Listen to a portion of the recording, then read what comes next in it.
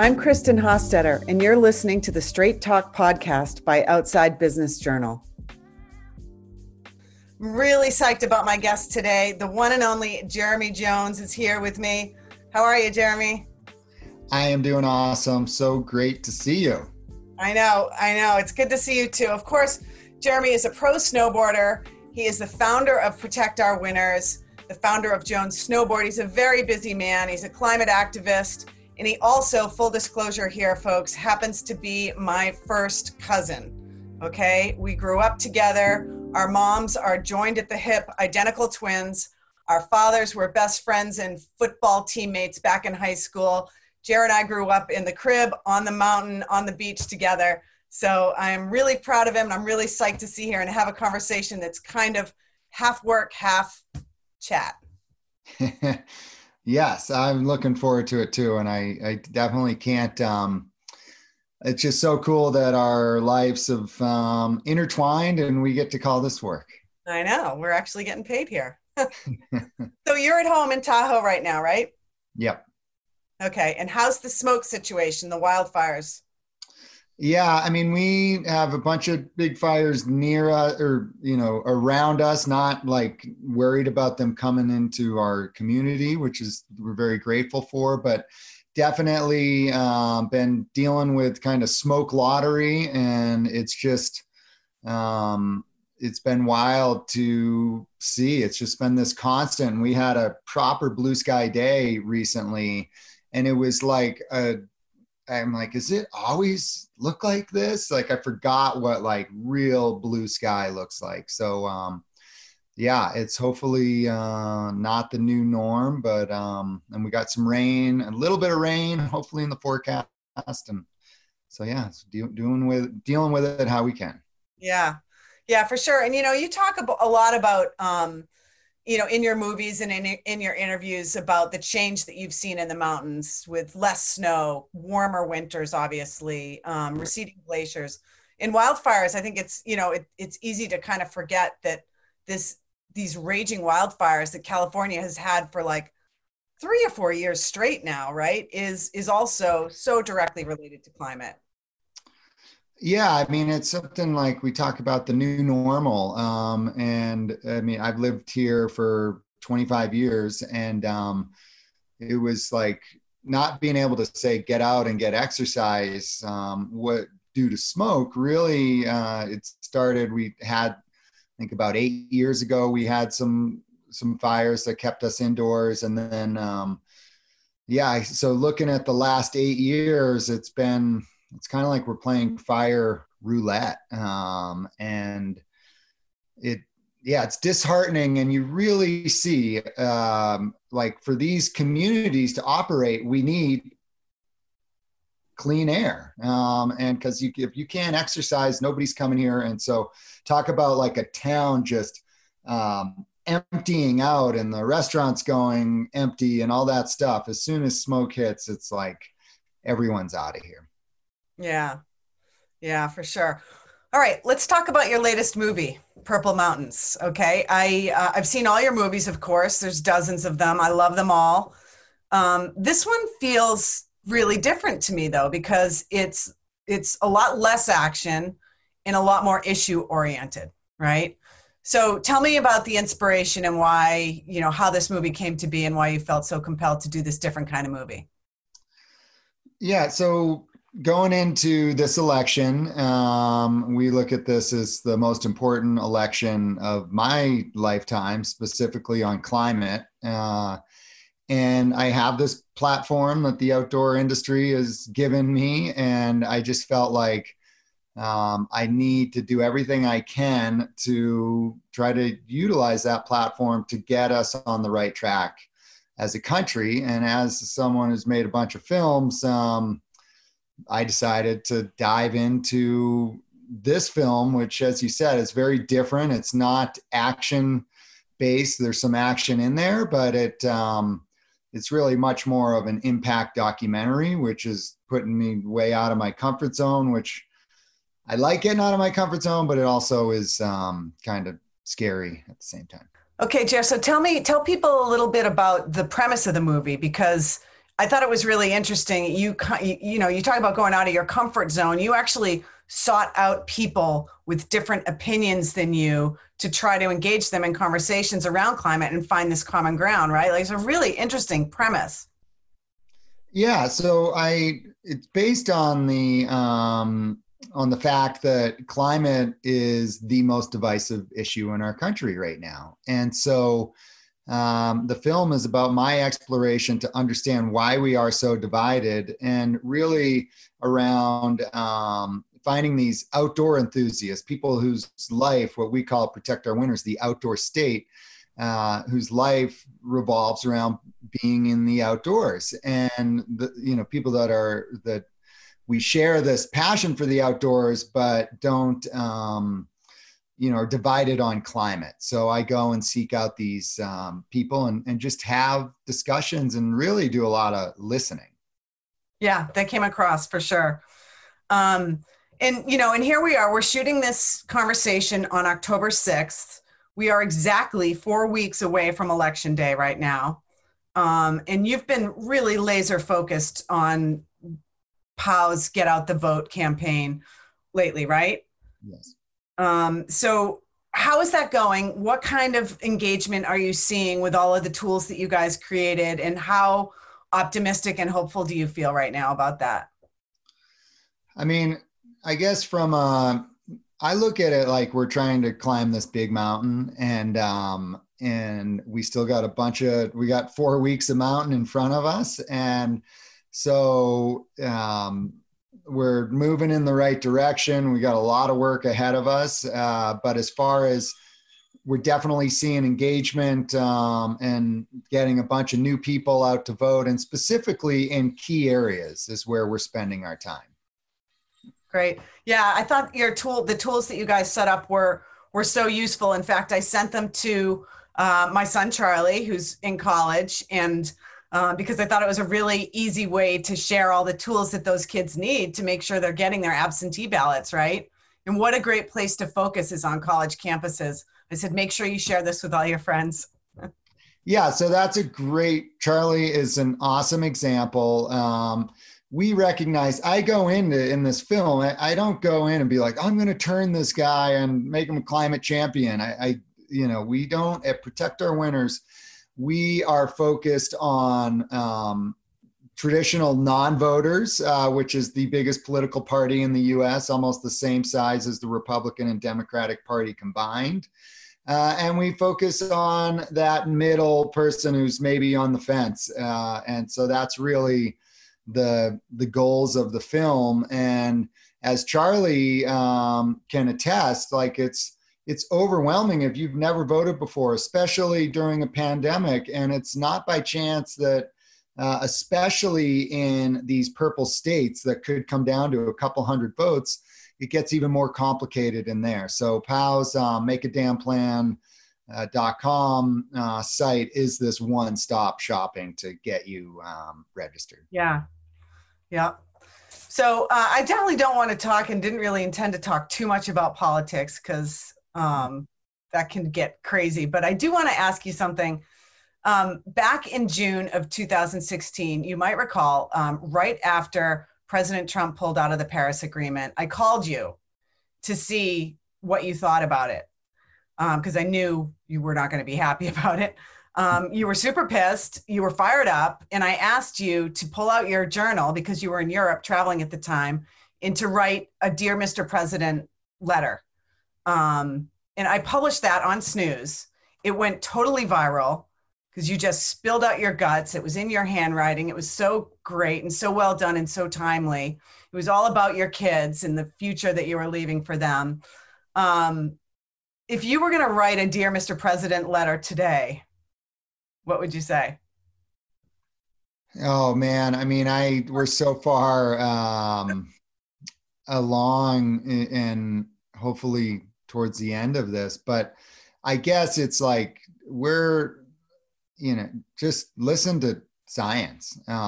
Is like the death of the expert and the death of science because we don't like what the experts are telling us has far more. I mean, that's been the playbook with climate. And then now our current president has brought that into the pandemic and these other areas of life. And that's just a dangerous course for a society to take, is to stop listening to experts in science. So that's what I would say.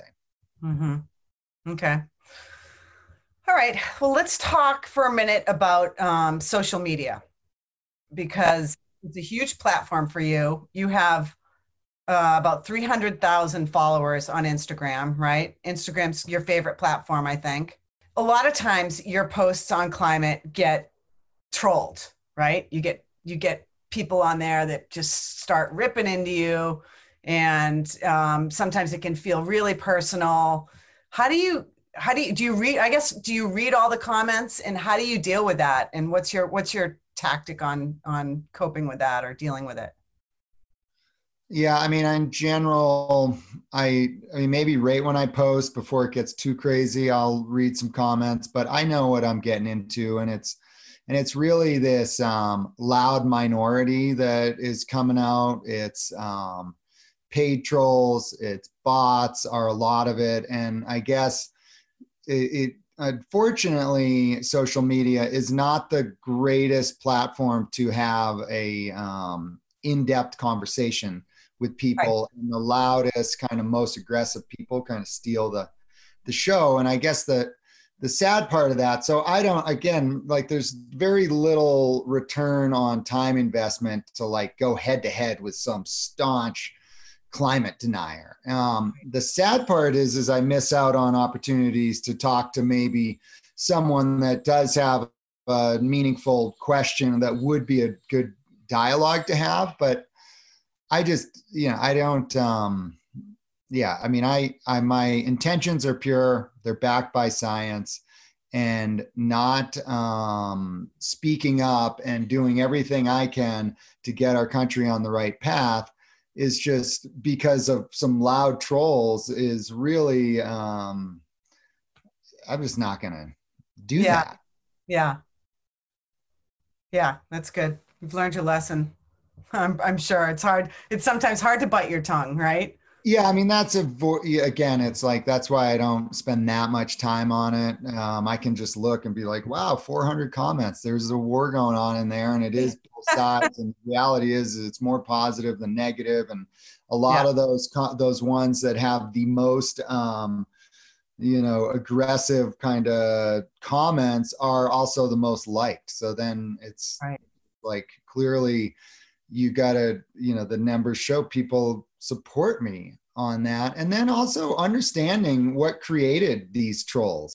It's not by chance that a white male of a certain age demographic is 5 times more likely to be a climate denier than anyone else. And that's because of this sophisticated campaign by the fossil fuel industry that's been going on since the 70s to create climate denial. And so with that, understanding what made these people so angry, I have a level of empathy for them. And so I actually don't take it as personal as I once did. Yeah. Good. Do you manage, are you in control of all your social posts on Instagram, or do you have someone who helps you with that? No, I'm totally, that's all me. Good. You do a good job. No, thank you. So, like everybody these days, you've been sticking pretty close to home, which is very unusual for you, right? Yeah, I mean, the big thing is the business travel for me. Like, this, traditionally launching this film, I was planning on like doing a road trip across the country to these different college towns and doing a very robust tour with the film in these purple states. And then also in the fall is a busy time from with the snowboard company and sales meetings and things of that nature. So that chunk of travel, quite frankly, having that off my plate has been really nice. And then with the snowboarding, it's kind of like my busiest time of year is October 1st to the sale or the trade shows. And after that, I get to be a pro snowboarder, and I have total control of my schedule, February to June, really. And I spend that in the Western US, and going, because as someone who loves to go and explore new mountains, the Western US is stacked with them. And so that's been my focus really for I'd say the last 8 years. Yeah, awesome. Good. Well, you're lucky you have so many good mountains right out your backyard as well, and that your kids love to do it with you. Yeah. What do you think? I think this winter is going to be, pretty crazy though, because, people aren't going to be traveling for skiing. All of the multi-resort pass companies are coming out with these statements. There's going to be new rules. There's going to be, a lot more, there's going to be challenges probably with gear sales. I mean, what do you think this winter is going to be like amid this pandemic for winter sports? I mean, having a snowboard company that has got a lot of hard goods sitting in shops, it's scary for sure. We're totally in the unknown. But the reality is, I actually don't spend too much time looking into at this point, it's like an Ouija board, like there's just so much unknown. And so putting energy into that unknown, I mean, from a manufacturer of snowboarders, we're just trying to be as nimble as possible. But as far as what the resorts look like and what have you, and sales in that manner, I have no idea. I wish I had it's like I could call up the head of squaw and be like, what do you think, man? And it's like, it could change in a month. Who knows, is the pandemic coming back? We have no idea. All right. Well, that's a totally honest answer. Let me ask you this, though.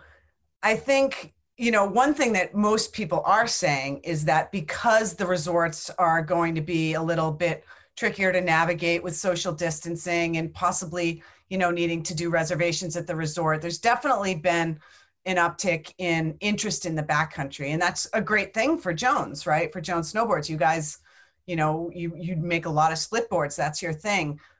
It definitely kind of begs the question, in the fear that people are going to be going into the backcountry for the first time this winter without proper training, safety training and avalanche training, right?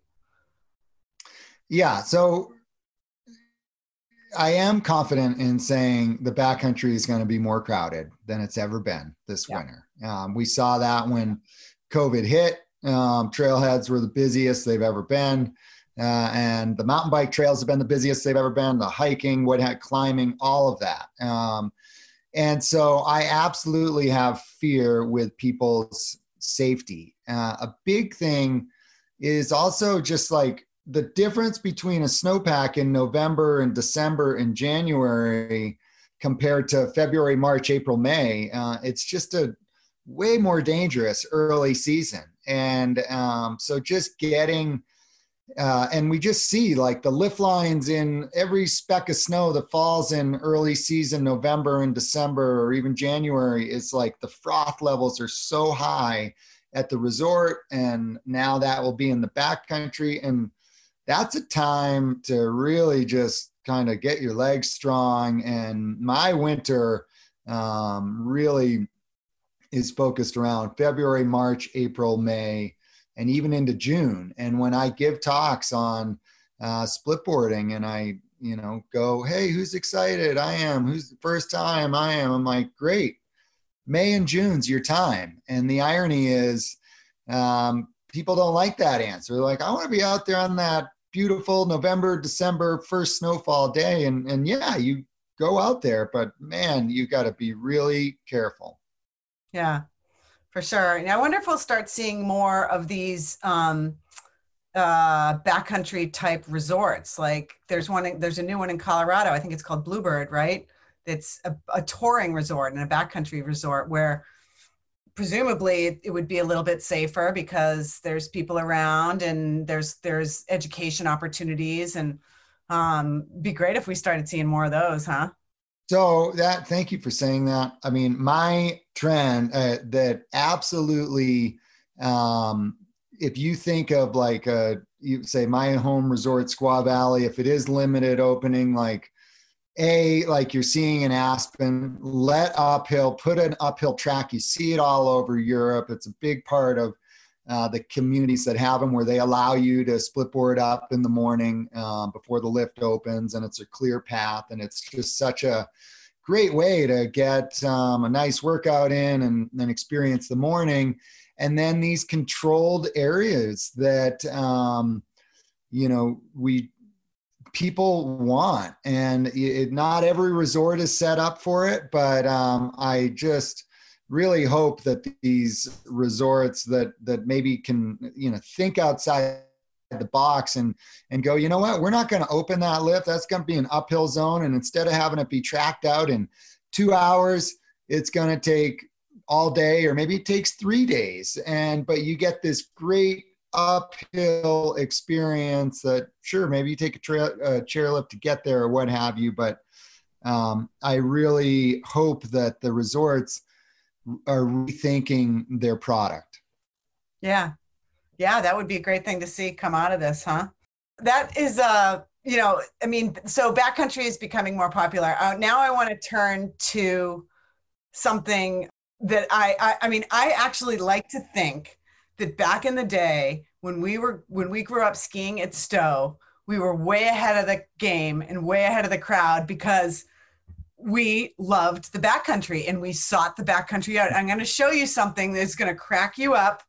And I want you to tell us a little story about the coyotes, right? Oh my God, I wish I had it on my hat. We were coyote too. The original backcountry, like Rugrats, right? That's what the coyotes were. Yeah, so we fell in love with finding the best tree runs at Stowe, Vermont. And we had, we called ourselves the Coyotes. I have no idea where the name came from. And we had the hats made at Moriarty's. So Adam, your youngest brother, and I, we were Coyote Juniors. And it is funny because that idea and concept of like finding that ultimate run top to bottom, incorporating all aspects of snowboarding into a single run, that concept is really what has been my compass in snowboarding since being a little kid, being a Coyote Junior. Awesome. Well, I take full credit for that. I'm just saying. Yeah, I'm not, obviously. You get that credit. Well deserved. Well, it was really great to talk to you, Jer. Thanks for everything. Thanks for all your efforts getting out the vote. And hopefully we will see each other at a family reunion or out on the mountain somewhere soon. Awesome to see you. And we need to get on snow together soon. Absolutely. And thank you, everybody, for listening to this episode of the Straight Talk podcast by Outside Business Journal. The outdoor industry is full of fascinating people doing bold things, whether it's in sustainability, diversity, equity, and inclusion, specialty retail, activism, marketing, or brand building. And here at Straight Talk, we dive straight in. This episode was produced by me, Kristen Hostetter. Our executive producer is Jeff Moore. Our executive audio engineer is John Barclay. Our associate producer is Ashish Threstha. Our production assistant is Luisa Albanese. Please subscribe today to the Straight Talk podcast, write us a review, and of course, stay up on the latest outdoor industry news at OutsideBusinessJournal.com.